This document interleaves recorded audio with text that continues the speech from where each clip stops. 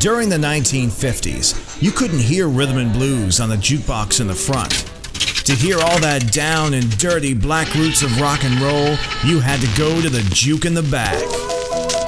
I'm your host, Matt the Cat, and for an hour each week, we'll go back in time to the soul that came before rock and roll, post-World War II rhythm and blues that led to the rock and roll explosion of the mid-1950s.